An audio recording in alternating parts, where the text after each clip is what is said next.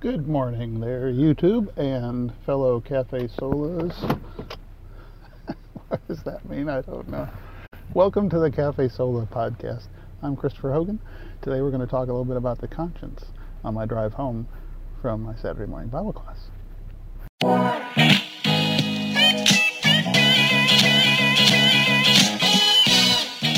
Okay, well, we talked about the conscience today, and in today's podcast, you're going to hear a few clips from Pastor Wolfmueller. I'm not going to do anywhere near what we fully talked about in class, and the only reason for that is because eventually the Cafe Sola Podcast of Has American Christianity Failed Bible Study, Book Study class are going to be posted, and I wouldn't want to ruin it for anybody.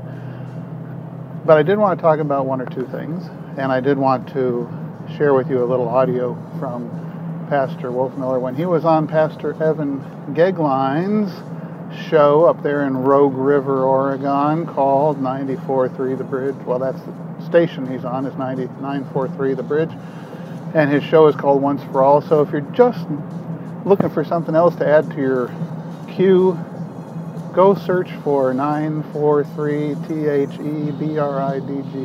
943 The Bridge, and find that place on the interwebs and give a listen to some of the archives. And if you can listen live, of course, that's always good. But back when the book first came out, Pastor Wolfmueller was on Pastor Goeglein's show, and they were talking about most of the topics in the book. So I used some of that audio for my class because it's always good, as awesome of a teacher as I am, right? You all know that. It's good to hear from other people. It's good to hear from the guy who wrote the book. So we talked a little bit about the conscience today. And where we started on, we didn't get finished. We almost never get finished. You'll find that out when the lessons actually come out here on the Cafe Sola Podcast. But, by the way, just to remind you, if you want to be tuned in, as they say, and be alerted and aware of when the Has American Christianity Failed podcasts do start getting posted, you got to have a way to find out. So you have to hit the subscribe button. And after you hit the subscribe button, you have to ring the bell. And if you're on Facebook, you can like. And if you're anywhere else, you can certainly like and follow and subscribe and do all those things, because that's how you'll know when the next podcast of the then you'll know when the next podcast of the Has American Christianity Failed Bible Study, Book Study comes out. But today, we're just going to talk a little bit about the conscience, so let's get rid of all that stuff. Anyway, in the book, Pastor Wolfmueller talks about the three dangers of the conscience. The first one is that the conscience can get calloused. And I know we'd probably all say, oh yeah, of course I know that. But if we really stop and think about it, it can really take us to a good place of being aware that we need to work, if you dare use that word, work hard to be where God wants us to be so that we don't get calloused. Well, how does the conscience get calloused? In the everyday life, sorry for that. In our everyday life, we're exposed to so many things. We're really, if you think about it, exposed to a lot of ungodly things and a lot of ungodly teachings, even in the church and even from fellow Christians. Now, don't take that the wrong way. Most of them think they're doing a good thing. They think they're sharing God's word. They think they're speaking the truth. But they're not. They're speaking to you from a Methodist point of view. They're speaking to you from a Presbyterian, Episcopalian, Catholic, Baptist, Pentecostal, you name it. They're speaking to you from some other point of view. And maybe, just maybe, they have made up their own version of Christianity. I don't know if you've ever read any of Pastor Matt Richards' books, but his great book, Will the Real Jesus Please Stand Up? I think that's the name of the book. I'll put the book over here just in case I got the title wrong. But it basically deals with the 12 false Christs in the church. And there's also this concept of cafeteria Christianity. Well, what's cafeteria Christianity? Oh, I think I should probably put on my seatbelt. I'm not doing my seatbelt because I don't want it to bump up against the microphone, so I'm being safe, don't worry. Anyway, what is cafeteria Christianity? Cafeteria Christianity is where you say, well, I don't really want to belong wholeheartedly to any one institution or denomination or whatever.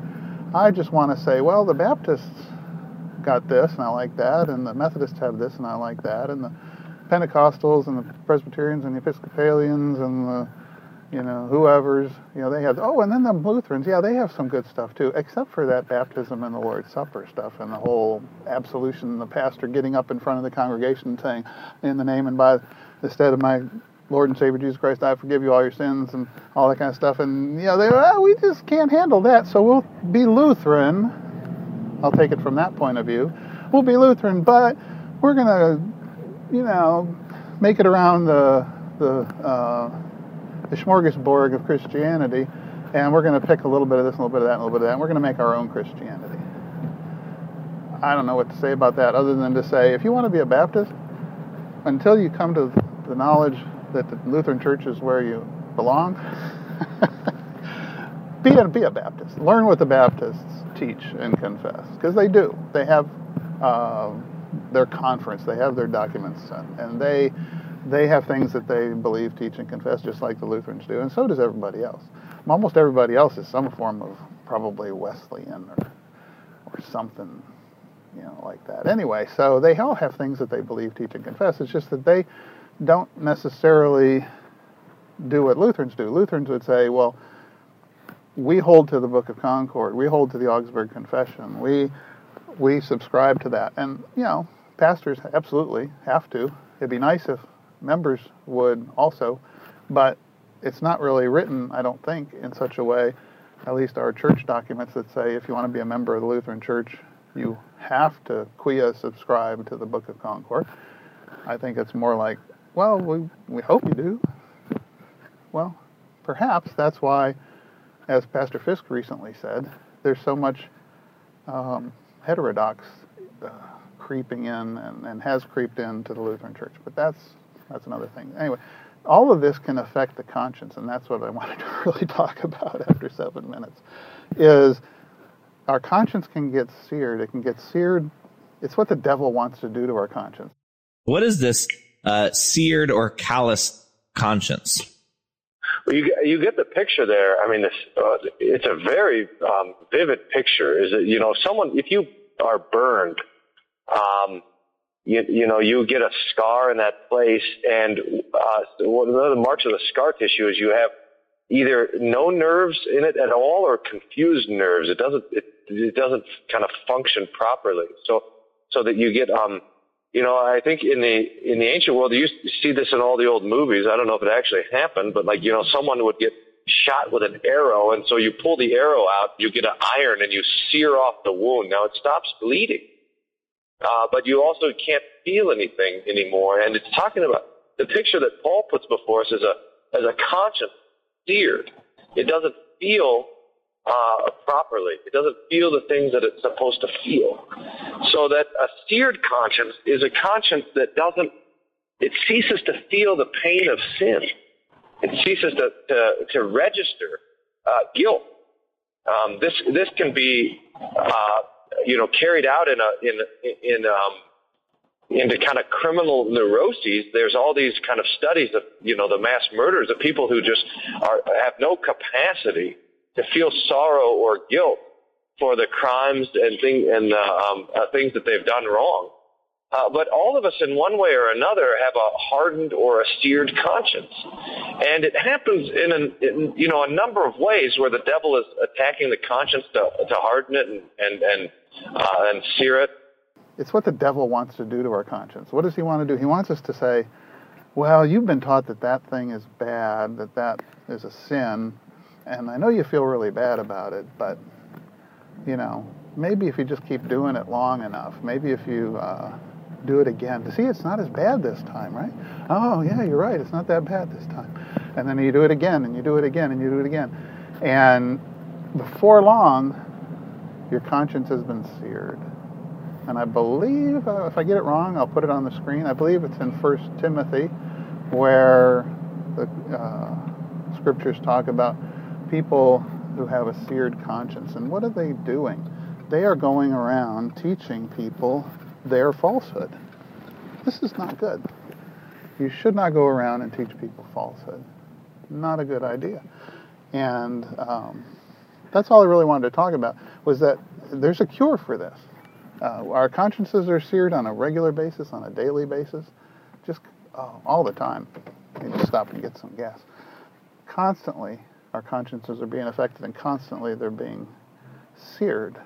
In a sense, we're born with a seared conscience because we're born with concupiscence. We're born with this desire to sin, this tendency to sin. And the Lord has to come in with the cure. And some preaching will follow this pattern. They'll preach the malady. The malady is you're a sinner and you deserve God's wrath and condemnation. But then there's the remedy. There's the cure. And what's the remedy and the cure? The remedy and the cure is Christ. The remedy and the cure for the evil, seared conscience.